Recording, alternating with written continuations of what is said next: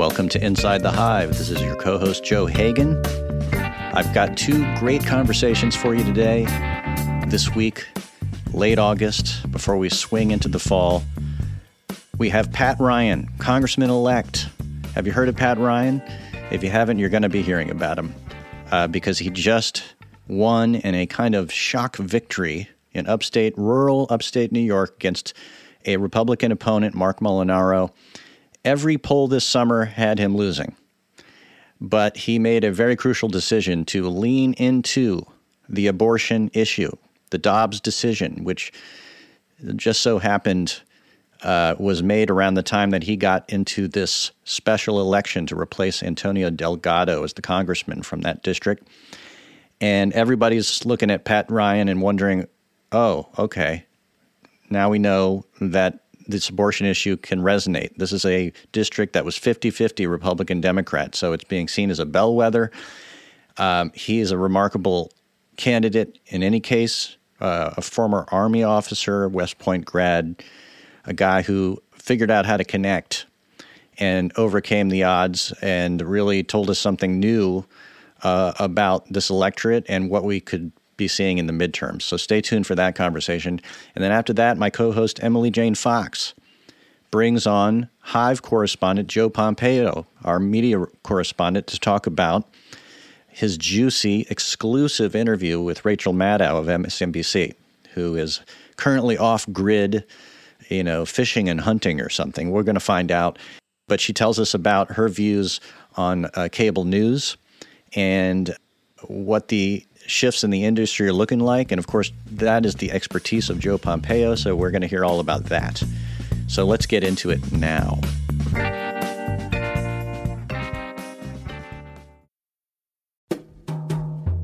Hi, it's Radhika Jones, Editor-in-Chief of Vanity Fair. If you love digging into the week's political headlines, subscribe to Vanity Fair. Our reporters take you behind the scenes of some of the biggest stories from the campaign trail to the halls of Congress. Just for our Inside the Hive listeners, save 15% on a yearly digital subscription to Vanity Fair with promo code POD15. That's vanityfair.com, promo code POD15 for 15% off 1 year of all you can read, watch, and hear.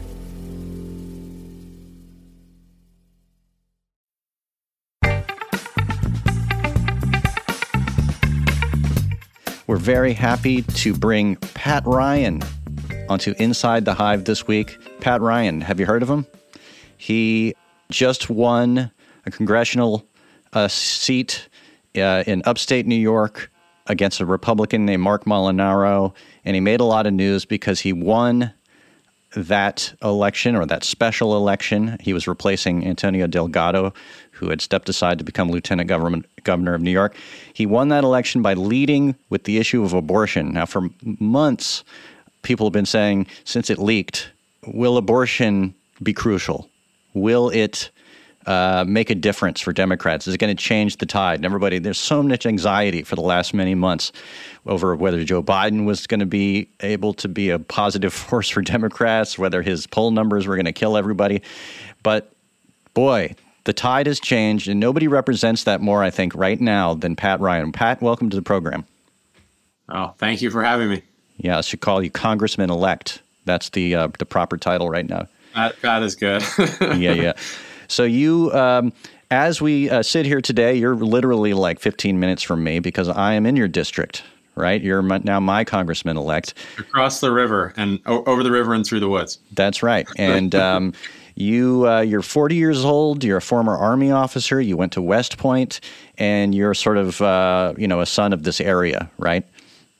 Yeah, I grew up here in Kingston, and my family's been here 5 generations, and now we've got the 6th generation here. We got a 3-year-old and an 8-month-old, so it's really, really an honor to serve this community, and I'm so proud of the message that our community sent at such a critical time for the country. I really think this is restoring hope, and I think showing a positive path that people can really unify behind the idea of freedom and choice, and we can take the offensive really for our democracy. Yeah. Well, just to give people context, the reason this has been such a crucial kind of signifier sign, of the sort of electorate and what's happening in our country, is that this county is basically a 50-50 county. I mean, as I drive around, I see Trump signs right at the end of my own block here, right? So it's not like we're representative of New York City necessarily. We have some of that up here, or that element, a liberal element. We have a very conservative element also. And just as a question that I had right off is, often it's thought that in the 50-50 county like ours, that really whoever's got the base enthusiastic, wins, right? So if the Trump voters and enthusiasts and the Republicans are not as enthusiastic, or they don't have the energy, then the Democrats have the upper hand. Is that how this one worked, do you think? I think the way I think about it is whoever gives something for people to come out and vote for, something constructive, something that they feel they can be a part of. I think right now our politics are so divided and very cynical, and there's this huge leadership gap.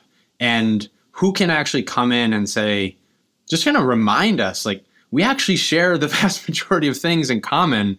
Some of these core values that I think we've gotten away from as a lot of people try to drive wedges, and this idea of freedom and choice, and the idea that I don't want the government telling me or my fellow Americans what to do in their personal lives.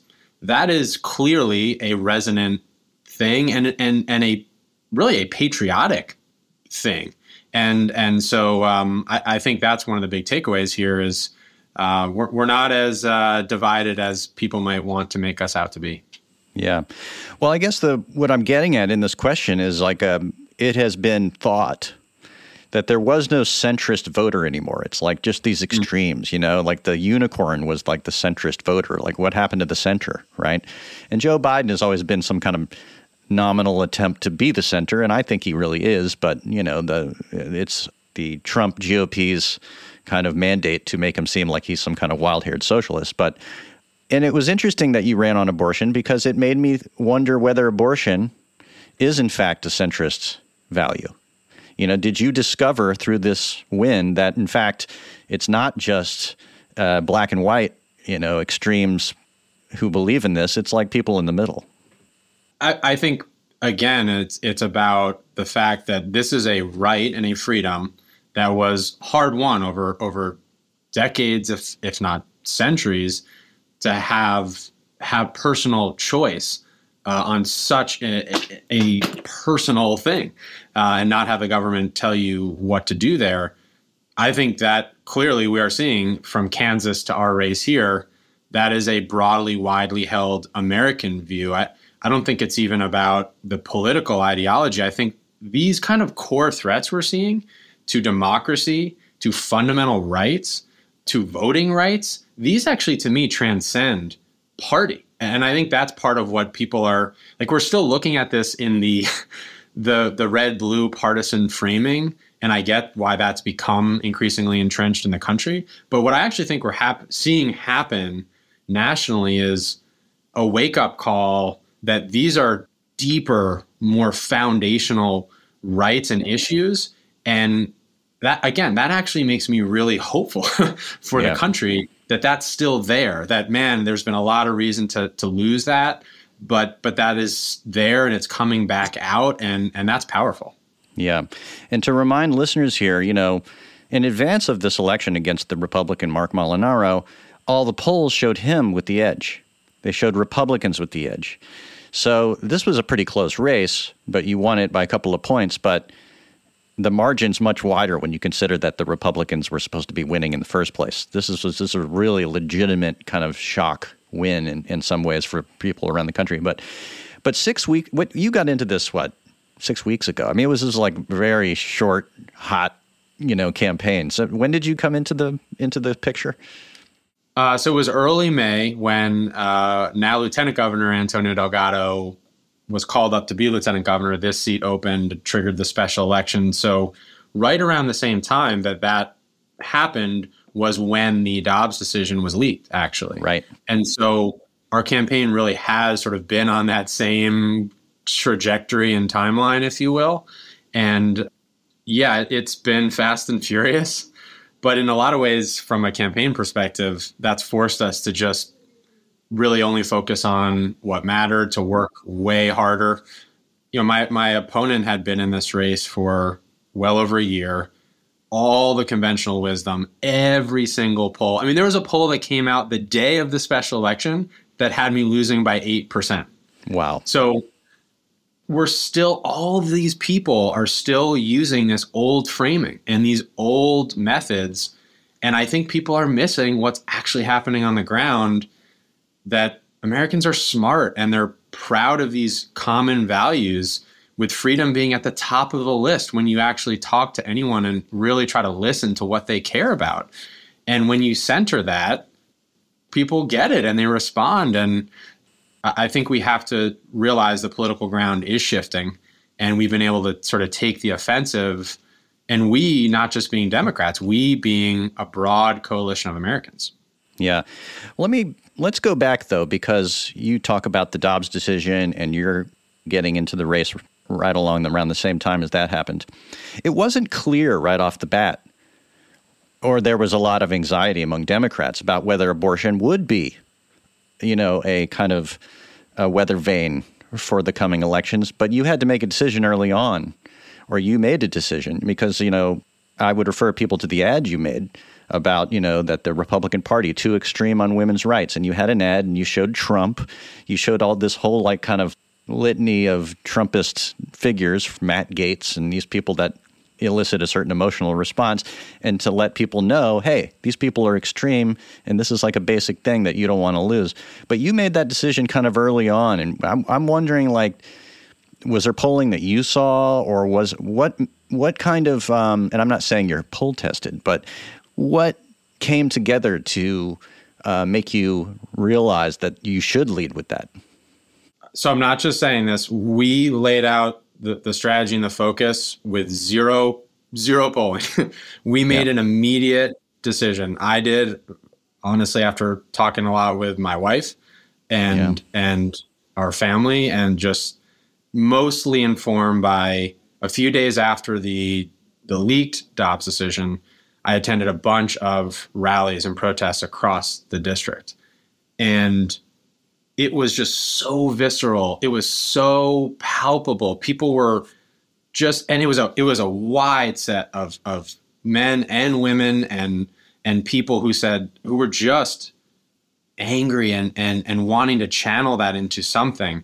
And that it was just very obvious to me and clear from the ground level that something had changed, that there really was a sort of seismic thing. And remember, that also happened 24 hours after another seismic Supreme Court decision on guns that affected New York most directly.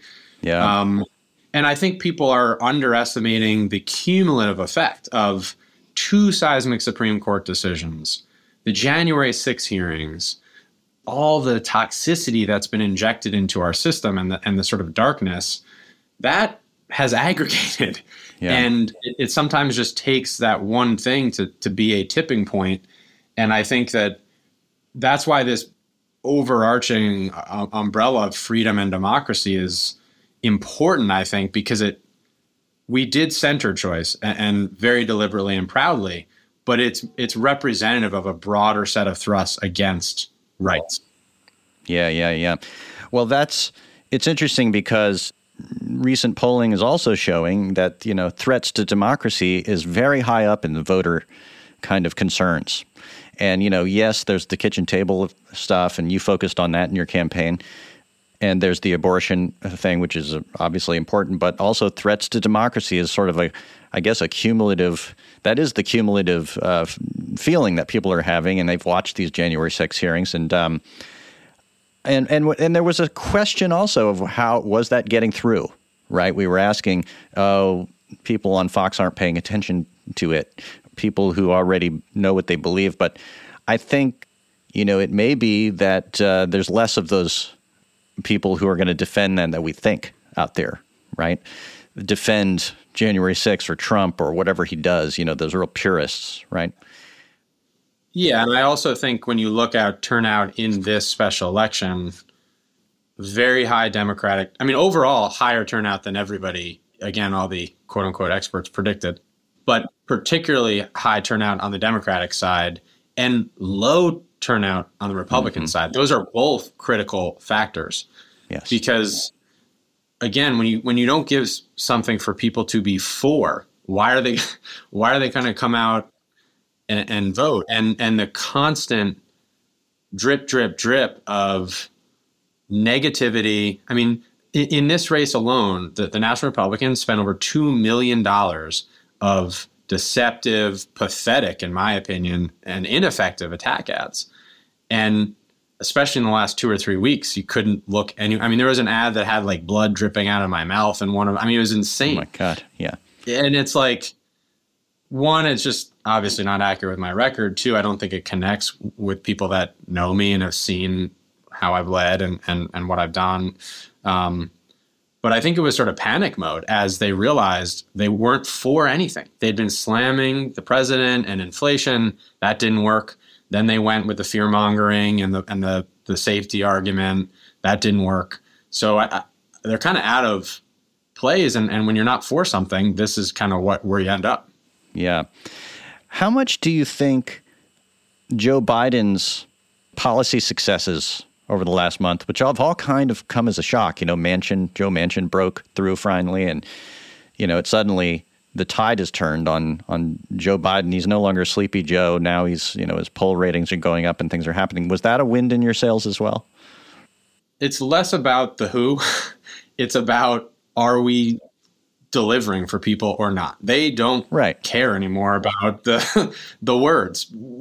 People need help. I mean, especially on the economic relief front in this district. It's the 8th most rural district in the country. Small businesses, farmers, working people, they don't care about the promises anymore because they mostly haven't connected. So when we've seen the bookends of the first almost 2 years of the Biden administration, starting with the biggest bipartisan infrastructure bill since Eisenhower and an American Rescue Plan that made a big difference in our communities. And then now in the last month or two to see the Inflation Reduction Act, bringing down prescription drug prices, finally making big corporations pay their fair share of taxes, one of the most effective points for me to be able to trumpet in the closing weeks. So yes, is the short answer to your question. That made a huge difference for us. Not only are we standing up to protect fundamental freedoms and rights, but we're providing relief at the same time. And both of those are necessary. Neither, I think, are sufficient on their own. Yeah. Well, I think so much of it has to do with what you're saying about being for something, just taking a stand. I think the thing that was depressing Democrats in the last few months is like looking around for leadership, looking around for somebody that would stand for something. I remember when Beto O'Rourke stood up to Greg Abbott over the gun thing and the Uvalde shooting, it was like a shock thing. It was like, oh, that's how you do it. You have to have some spine and then position yourself on a spot and say, I stand for this. And people are going to respond to that because they're sort of deflated by all, like you say, the democracy itself just seeming to be a sputtering, broken thing, right? To me, so much of this is about trust, which all comes back to delivery and results. And unless you are delivering, you can't, in good faith, expect people to trust you. And I think that is what we've seen changing at multiple levels. The other thing about trust, though, or the other thing related to trust is, to your point, authenticity. No one expects to agree on everything. That's crazy. Yeah. They just want you to not BS them. Right. I'm probably not allowed to curse on here. No, you are. You can, in fact, we'll just say bullshit them. Yes. Yeah. No more bullshit. I mean, just be real. Be a human being. Be outraged that freedoms are literally being ripped away from people. Yeah. And when you do that, it connects. And I think that should not be surprising, but somehow in today's politics, the bar is so low that somehow does connect and stand out. Another similar issue, I've taken very strong stances on guns and specifically calling, among other things, for an assault weapons ban. and talked about it as someone who carried these weapons in combat for 27 months. And having seen what a 5.56 millimeter round fired at high velocity does to the human flesh, to think about what the scene must have looked like in Uvalde, Texas, with third and fourth graders. I can't, especially as a dad, I almost can't let my head go there, but we have to, because that's what's happening in our country right now. And, there's a lot of people that I think just have responded to and appreciated that directness, even though they might not 100% agree with my final conclusion. Yeah. Well, and I'm so curious about this. Is one of the wonderful things about living in the area you and I live with is there's a lot of great communities around here. And I know my kids go to a school in which we interact with people of all political persuasions, and you get to see people just being human beings beyond politics. You might suspect or know what they believe, right? Or they have a bumper sticker or a flag, you name it. But at the end of the day, your kids don't make those judgments towards each other. They're just kids, and then that makes the world seem more normal. And to the degree a politician can kind of tap into that, the existence of this common thing, there's power in that. But I'm just curious what it's been like for you personally, though, when you travel around these districts and meet Trump voters. How do they respond to you? Tell me about some of your personal experiences interacting with Trump voters. So one of the stories that sticks in my mind, right after we released our first TV ad, which was very direct and me talking about that I didn't fight, that basically this isn't the country I fought for when we're taking away reproductive rights. That next day, I think, or a day later, I was invited to a 100th birthday celebration at a local VFW for one of my favorite local vets who was turning 100. Incredible human being. And pulling into the parking lot and looking at, to your point, some of the bumper stickers and different things, I was like, it's going to be interesting to see what the reaction here in this room is. We'll do some live sort of focus groups. So I'm standing at the bar, the VFW, after honoring this gentleman, which was an awesome event. And multiple people, unprompted, unprovoked, said, "I really liked your ad." I did not ask. I didn't delve a lot deeper than that, frankly. Like I wasn't trying to poke or prod too much, but I was very pleasantly surprised. And I think, again, it kind of went to the idea that people appreciated, I think, where I was trying to come from.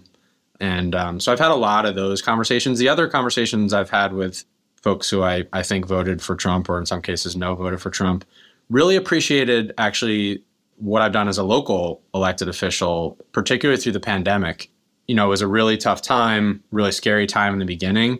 And up here, sort of in rural New York, county executives were really the lead in responding to the pandemic in all dimensions, public health and economic relief and everything else. And many, many folks said, I really, really appreciated your style in responding. Particularly, we just really over communicated and just shared what was happening in a very candid way. And I think that actually earned me a good, maybe more support than any of the national. I mean, you can never tell, but I think delivering at the local level matters a lot, is what I'm trying to say. Well, and absolutely. I think the only path to rebuild trust in our democracy at this point is bottom up, I believe. And that's the work that we have to do. Well, we had Liz Smith on here recently, who is a big political operative, and a real fun person. And this is her big drumbeat, is Democrats need to be recruiting from the state houses and the mayoral houses in the counties, because that's where the young, fresh talent is, who have authentic voices, and they're not, they haven't been beaten around on the national stage. People haven't gotten sick of them, I guess, is the real, they're not, they don't seem cynical, right? I think the other side of it, the way I think about it is, the minute you lose touch with what's happening in your community at a ground level, at a human to human level, that's when you're in real trouble. That's when the polling and the triangulation and the watering down of the message And that's when you lose that authenticity and just humanity. And so I think that's really what it's about to me. And I think that it's easy to, I'm sure, to do that as you do the job for a long time and you sort of get in bubbles, but you have to be actively fighting against that, like forcing yourself to not get sucked into that stuff. And so far I've been able to do that, and I'm going to do everything I possibly can to retain that sort of independence. Yeah, well, and that'll be a big challenge ahead.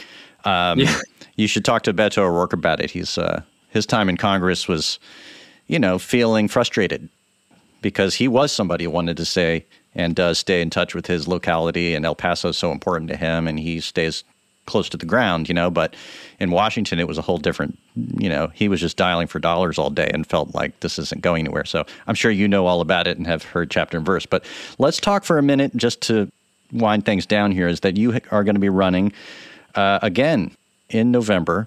A lot of people, just to remind people, this was a special election to replace a congressman, so you still have to run in November against a guy named Colin Schmidt.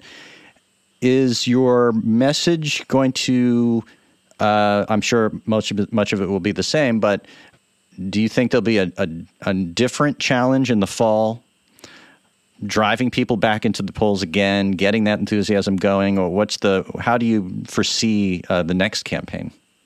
We got a 2-for-1 deal here in New York this year, and I'm excited to do it again because I think we've started something and built momentum that's only going to build and continue.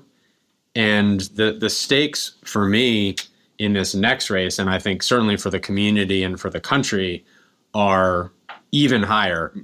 My opponent in this November race makes my previous opponent look somewhat more reasonable, to put it kindly. This guy has literally cheered on insurrectionists. He's taken campaign contributions from traitors like Rudy Giuliani. He's refused to disavow folks like the Proud Boys and Oath Keepers that support his campaign. In the face of kids getting gunned down in schools, he's A+ rated by the NRA and literally wants to send doctors and nurses and healthcare providers to jail for treating victims of rape and incest. So he represents that far extreme of the Republican Party that is an existential threat to democracy. And we cannot pull our punches about that. And I certainly will not be pulling any punches here. This is really, really a moment where we have to fight. Yeah.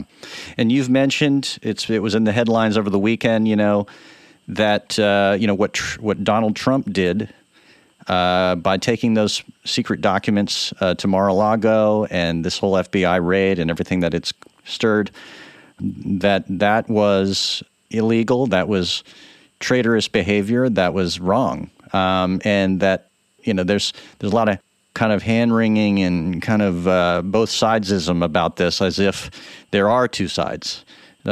Weigh in on that for a minute, just because that's a big issue that's happening right now.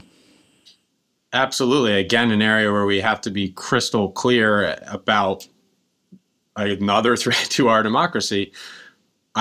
These were not only secret documents, they were top secret SCI with caveats that are some of the most sensitive human control system SI. I mean, not to wonk out, but these are the most highly guarded national security secrets of our country.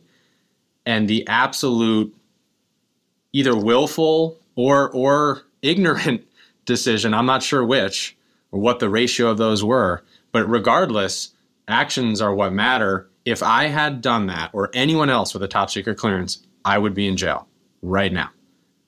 And no one should be above that. It's just plain and simple. And I actually think it's another area where there is wide American agreement. Public trust of national security secrets and accountability for failure to upkeep it. I do believe there's wide agreement on that. Yeah. Well, we are in unprecedented times. There seems to be a sea change in the country right now, and the temperature is changing.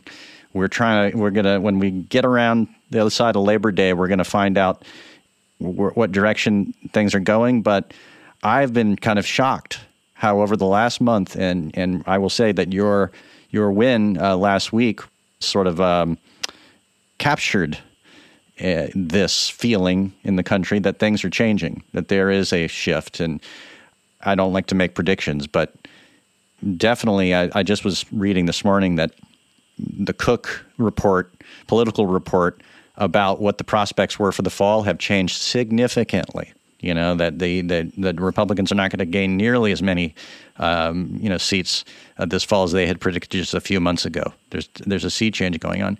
And I think that your campaign has captured a lot of that, and people are going to be keeping a close eye on you, Congressman. So thank you for coming on Inside the Hive. Well, thank you very much. And I'm really proud of our community right now. I'm really proud of our country. And we have to keep up this direction of restoring some hope and some optimism. So we're going to work our asses off. Since I'm allowed to curse, I'll say that. Yeah, do it. Thank you for having me. All right. Thanks for coming on.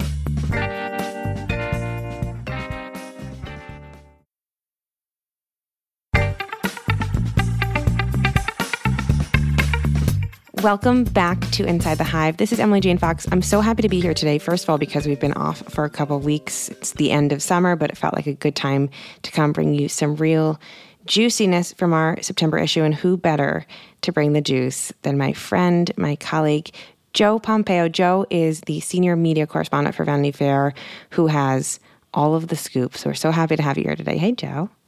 It's always a pleasure to be here. Yay. Okay, so you have the most fantastic story in the September issue. Of all the fantastic stories, this has to be chief among my favorites.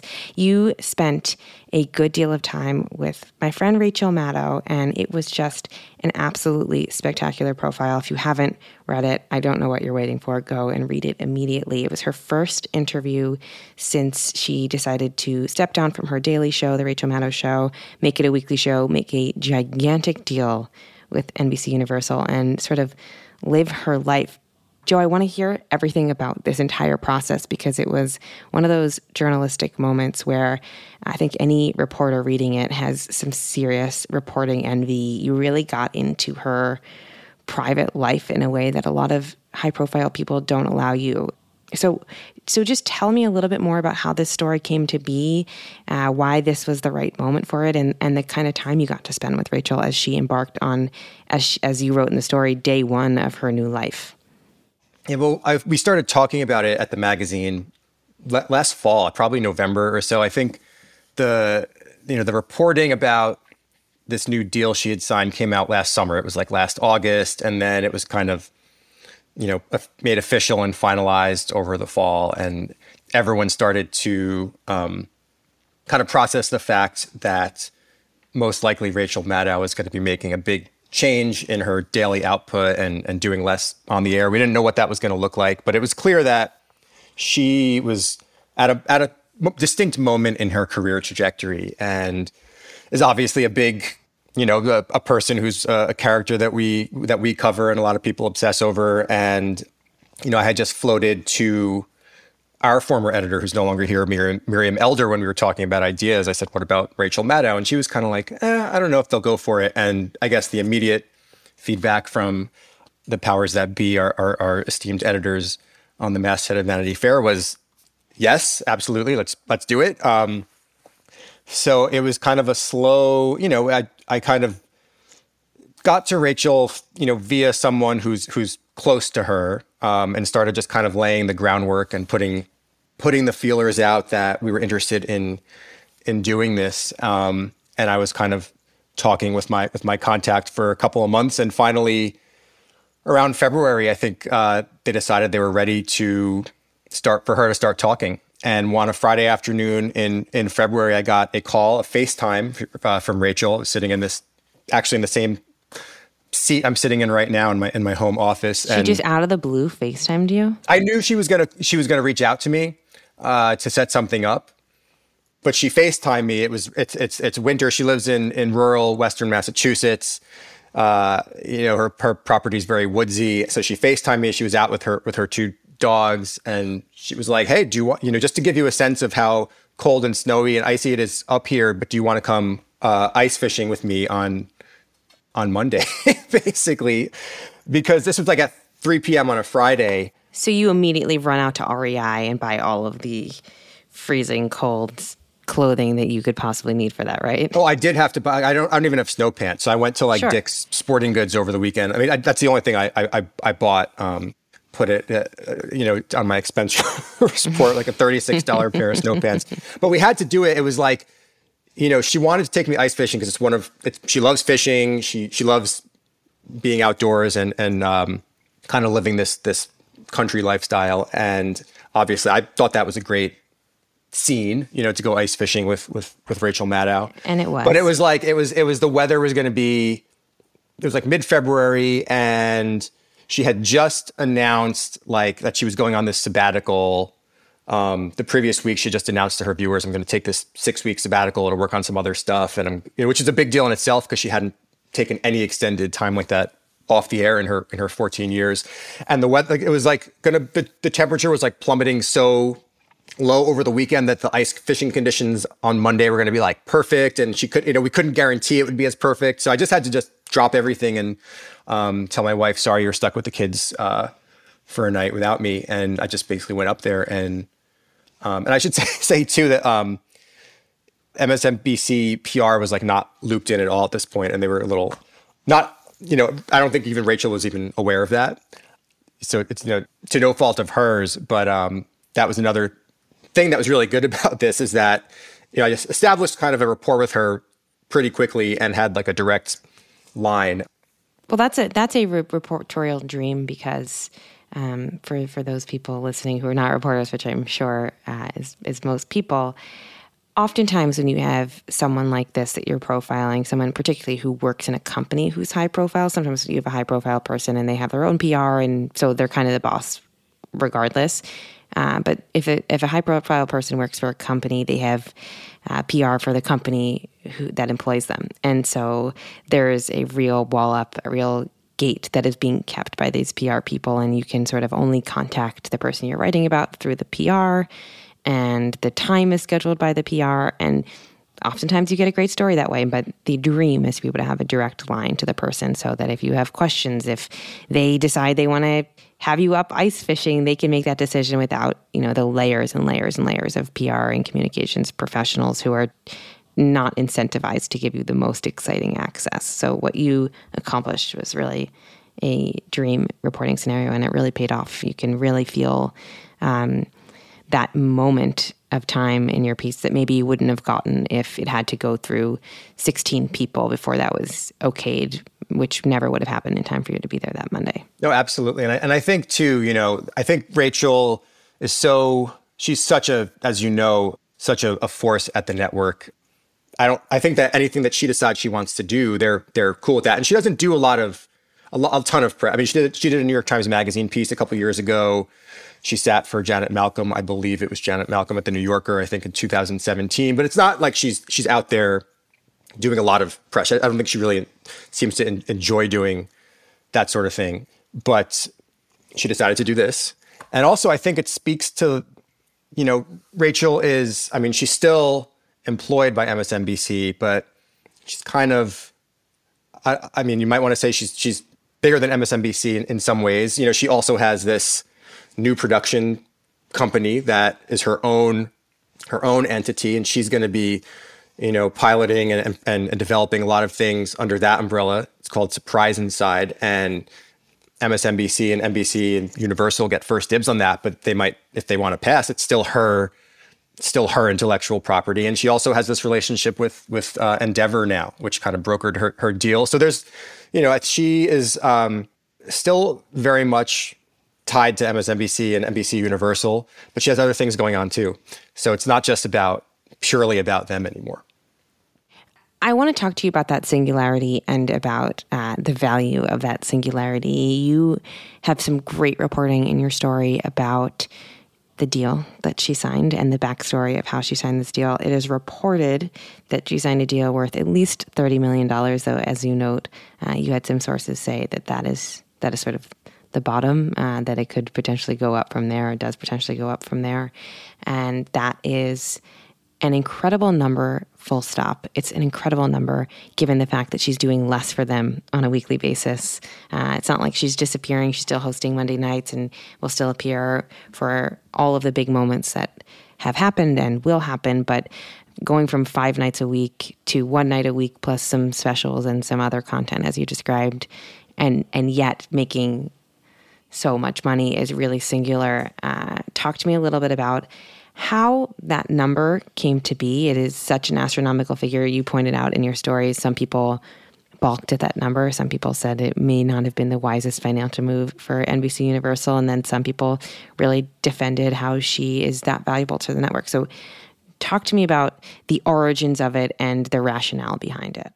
So there's a few interesting things about the number. One is that, Rachel wouldn't, this is the one topic that was a little uncomfortable for her that she wouldn't really engage on, was like the numbers and the negotiations and all that. But she did, on the record, dispute the 30 million, and noted because that when it's more. she just said, I can't engage. I'm legally restrained from talking about my negotiations, but she did on the record dispute the 30 million. Another source suggested to me that it actually would amount to a little more than that, because there is a separate overhead and development deal that would push it a little north of 30 million. And I also learned about some of the other deals that were possibly in the works and what some of those numbers looked like. And I was able to confirm that, it had been reported that she had talks with CNN Plus, with Jeff Zucker, to do something for CNN Plus when that was still gestating. And it was originally reported that was the 25, I think Matt Bellany at Puckford reported 25 million. It turns out it was actually more in the $10 to $15 million range, which her agents balked at. And I think Jeff also probably knew that was not enough to get her to do something. But there was that. But I also learned that there had been some talks with, I don't know, meaning her agents, had been talking to Sirius XM about doing something with them. And it was strongly suggested to me that was closer to, if her range was a bottom of 30 million, which she ended up with at NBC Universal. I don't know the exact number of what they were talking about with Sirius or what had been bandied about, but it was suggested to me it was closer to 40 million than 30 million. So, I mean, there's a lot of different packages that could have come together.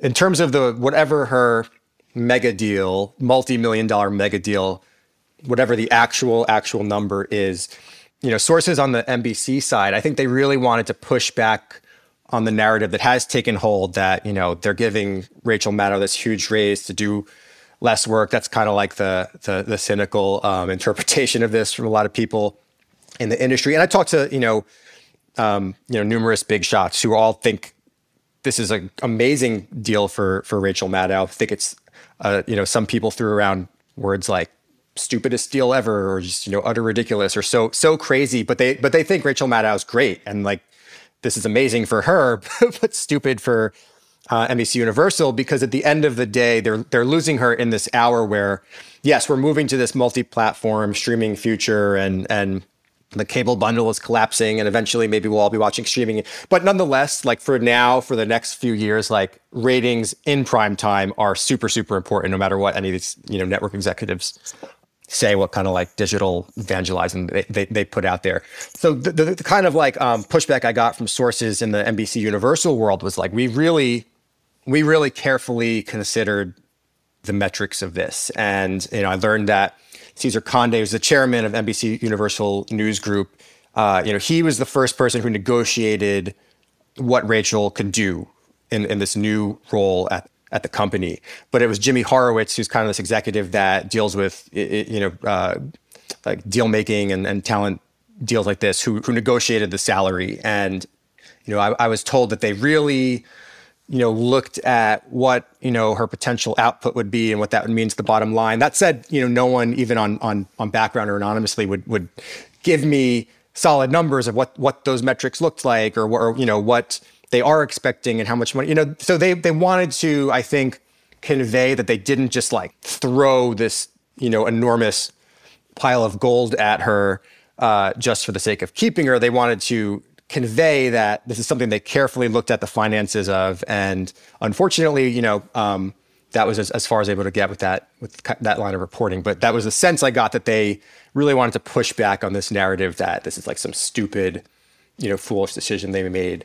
But I think that it's probably not so foolish just to not lose her, because she's such a valuable talent for the company, for the network, for MSNBC. And obviously, if she had gone somewhere else, that would be really, really bad, a really bad look. It would, then especially if it was to another competitor, something that was directly competitive in the TV realm in some way, that would have been a really bad thing. So I think some people might just think, let's call it what it is. It was better to lose her 4 nights a week than to not have her doing anything for the company.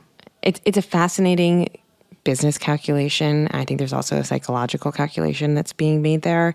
There's a quote in your story that I think talks about this weird in-between area that you were just getting at, where you were saying, for this period of time, cable news ratings still do matter. And you quoted someone saying, remember when print was dying, but online wasn't quite what it is now? That's where cable news is. So the existential question is not Rachel Maddow, it's MSNBC. And I think that totally hits the nail on the head. Talk to me a little bit more about this place we're in and why that quote rang true to you as you were writing this. Well, I think we were in a place where obviously, especially, the audience, especially if we're talking about, Fox News, as we know, this is the obvious caveat, so I don't get angry calls from the PR department. Like, they're kind of in a different league. They're in a different category in terms of like having a large audience that is not as subject to like the whims of, it is. Everyone kind of came down after Trump, but Fox tends to bounce back more reliably than others, especially in, an administration where, they're now the opposition network, so to speak. But especially for MSNBC and CNN, people look at these networks as places that, the viewership is declining along with the overall decline of cable viewership as people are moving more to streaming and, maybe they're not tuning in. Maybe like primetime news shows are not appointment viewing anymore because there's so many other things people are going to, any myriad of streaming shows they're watching and this and that.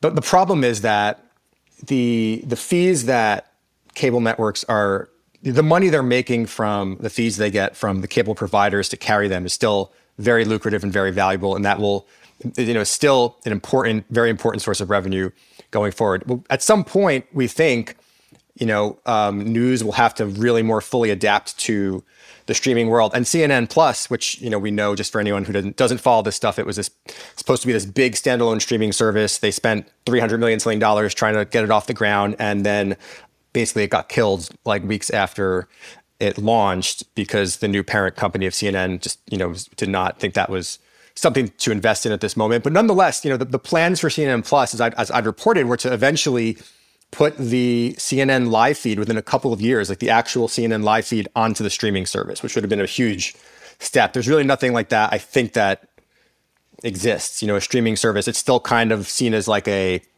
complement to what's happening on the main networks. But we all suspect and know this is changing. And I think this is true also for broadcast. I was talking last week with Henry Reisch, who's an agent at WME, who has a lot of, big MSNBC clients. And he was talking about this and said, even for like the evening news broadcasts, they're going to have to figure this out.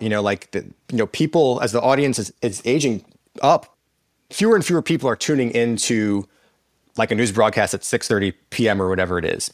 So it's this weird moment where the revenue right now is still very much tied to the traditional form of the medium, but it's changing. We know it's changing very much the way, ad revenue with magazines and newspapers. In the early aughts, mid aughts, you kind of saw this cliff you were heading towards, and I feel like that's what this source was getting at.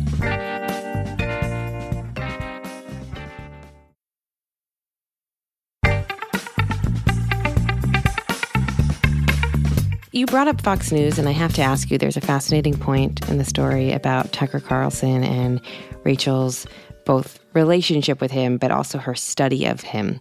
And I thought that was a really fascinating moment that she talked about him sort of as a practitioner of the same art that she practiced. And it's very difficult for people with a full brain in their head to think that Rachel and Tucker do the same thing.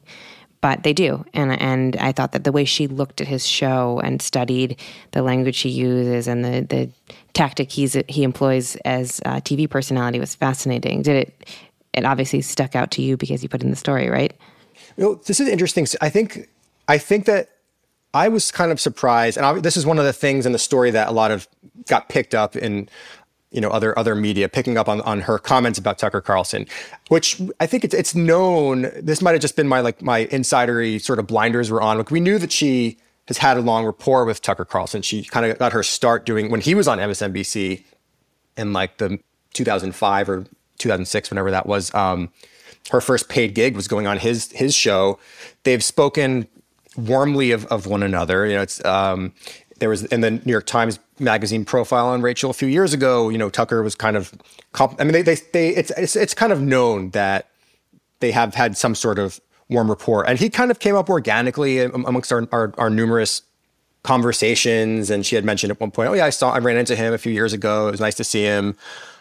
But when I filed the first version of the story, I think our editors were not everyone, I guess, knows that, and I think.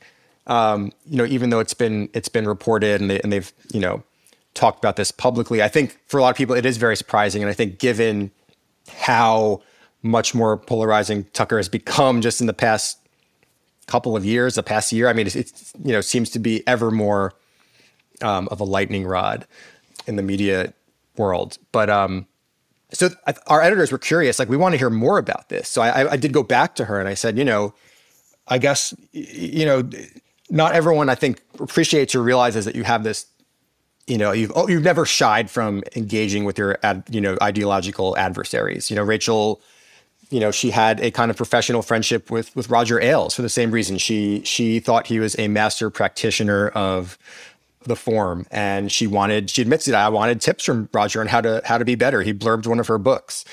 She's spoken, I don't know if admiringly is the word, but she's said, I respect Sean Hannity and what he does every night. I think that one of the things she said to me was that, unless you do this work, every night you're in this chair, you don't really understand what it's like, and you have to respect other people who are doing the same thing as you, and doing it well, regardless of whether they're doing it well for a conservative audience or a liberal audience in Rachel's case.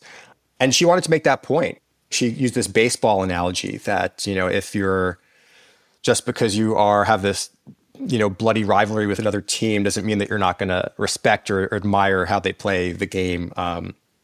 And I did try to get her to engage a little bit on Tucker's political views. And, I don't think she wanted, she didn't. She would rather talk about it in this more way of, as being fellow practitioners. Well, it's fascinating because I've seen the way Rachel worked on her show a lot, and I know people who worked for her show, and they worked their behinds off. I've not really seen people in journalism work consistently the way that they worked in order to do their job really well, and obviously that paid off in the numbers. And I think it's fascinating when you think about how diametrically opposed the actual content of the show is, and yet they're all watching each other saying, well, those people, what they're doing is working, so how do I make that work and make it as effective as what they're doing for the kinds of people who watch my show? It's a fascinating thing.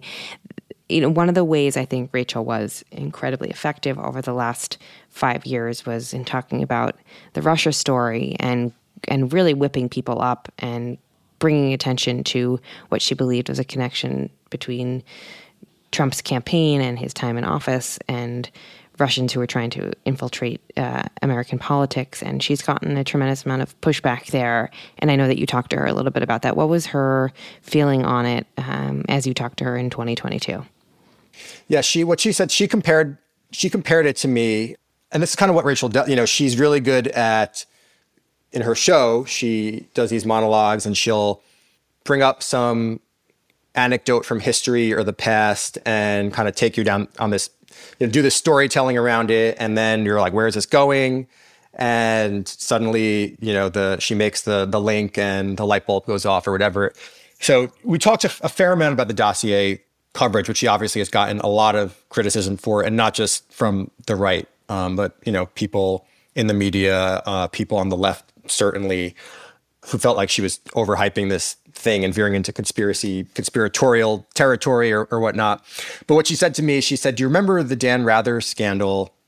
This was in 2004 or 2005, where CBS I think it was 60 Minutes, ran this report about George W. Bush's, not serving in Vietnam and kind of how he was able to avoid, he kind of got some like cushy assignment, kind of like got out of, fighting or whatever. And so at the time, Dan Rather just went down because it came out that this was based on some bunk documents that CBS didn't fully authenticate, and this became a massive media scandal. And all of the the actual story about whether or not George W. Bush was like this draft dodger kind of went away, and it became this media story, and it ended Dan Rather's career. And she said, I think that's what's going on with the dossier. She said, just because this became this scandal about Dan Rather doesn't mean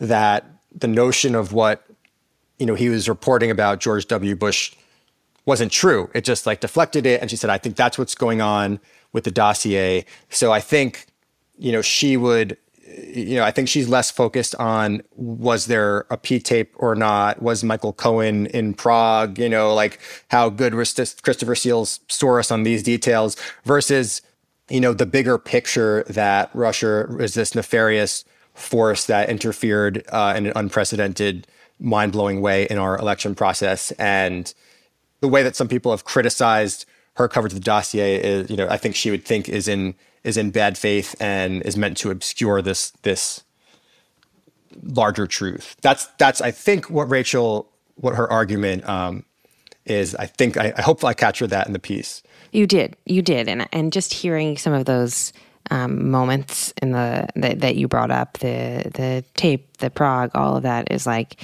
ringing trigger bells in my head. I haven't really thought about them in a long time, and it really speaks to the way in which Rachel, to me, at least in my mind, really was the peak of a crazy era in cable news and the way people consumed it and the stories that we were all nonstop consuming. And it feels like we're entering a little bit of a different era, the way people are interested in consuming news, the kinds of stories that are getting people's attention right now. And we are witnessing, I think, a really big shift. I think Rachel is like the pinnacle of that shift and probably the biggest change in the landscape. But you now have Alex Wagner, who started her show the other 4 nights of the week at 9 p.m. We see it was announced. Joe, you and I are recording the week before this episode will air, but just a few days ago, Brian Stelter's show, Reliable Sources, was canceled on CNN. Of course, we had the 30 days of CNN Plus that then went away. It might have been 27, but yes, something like that. Something like that, even fewer than 30. A lot of stuff is shifting. A lot of the people that we came to know and expect on TV aren't going to be there anymore. And I just want your sort of 30,000-foot view of the landscape and what you see happening and the trends that you are watching as someone who covers the space better and closer than anybody else. I think it's hard to look, just take a few.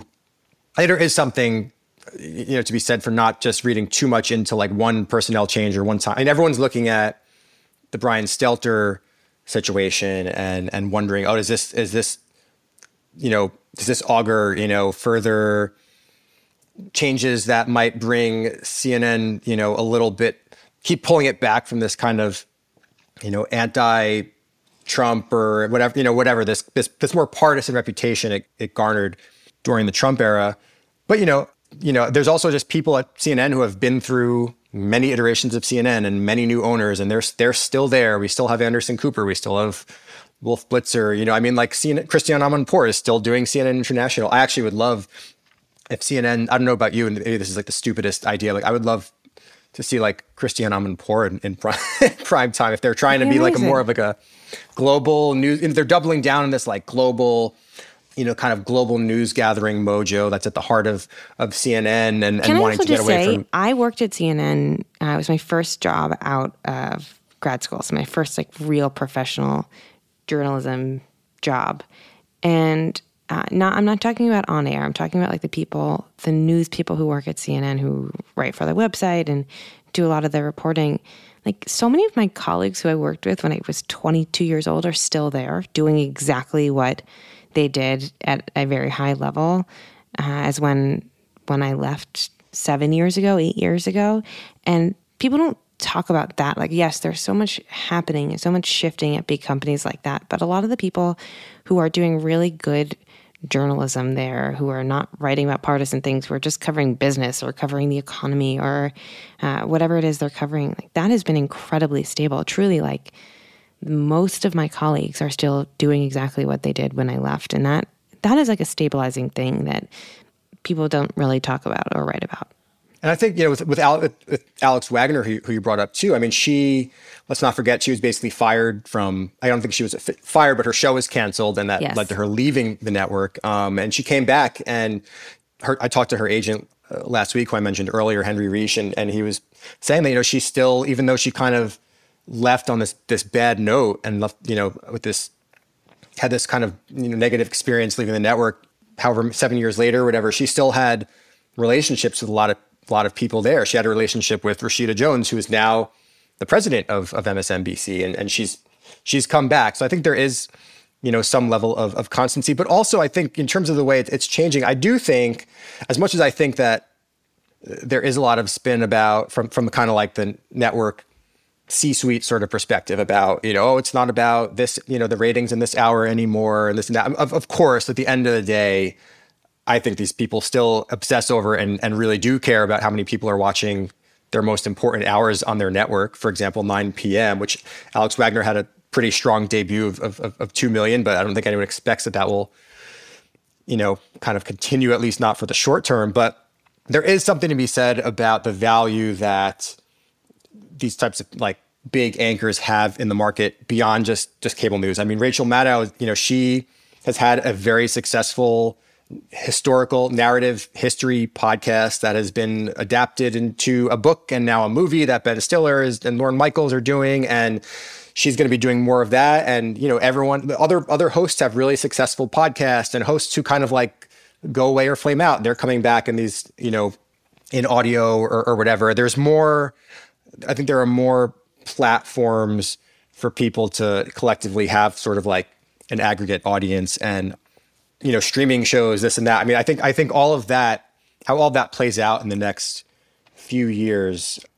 if these platforms continue to have more influence over a person's career, will be really interesting to watch. And maybe Rachel will be, a model for that. I mean, she's working on now, other things. I mean, they're already talking about like a scripted series for Peacock, the streaming service, that could use some really good scripted series because they don't have a lot of good stuff yet. So, I mean, there's clearly more opportunities for people who play at this level, who have, big fan bases, to do more, and then do more outside of just, what they're known for, anchoring 7 p.m. or 8 p.m. or whatever it is.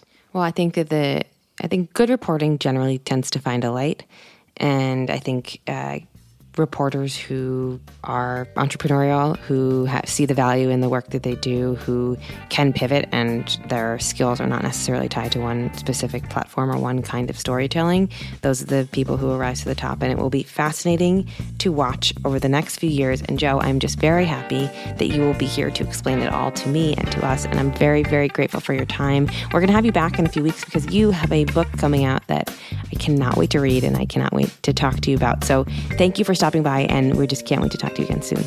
And I look forward to be back soon too. I hope you don't get sick of me before then. Never.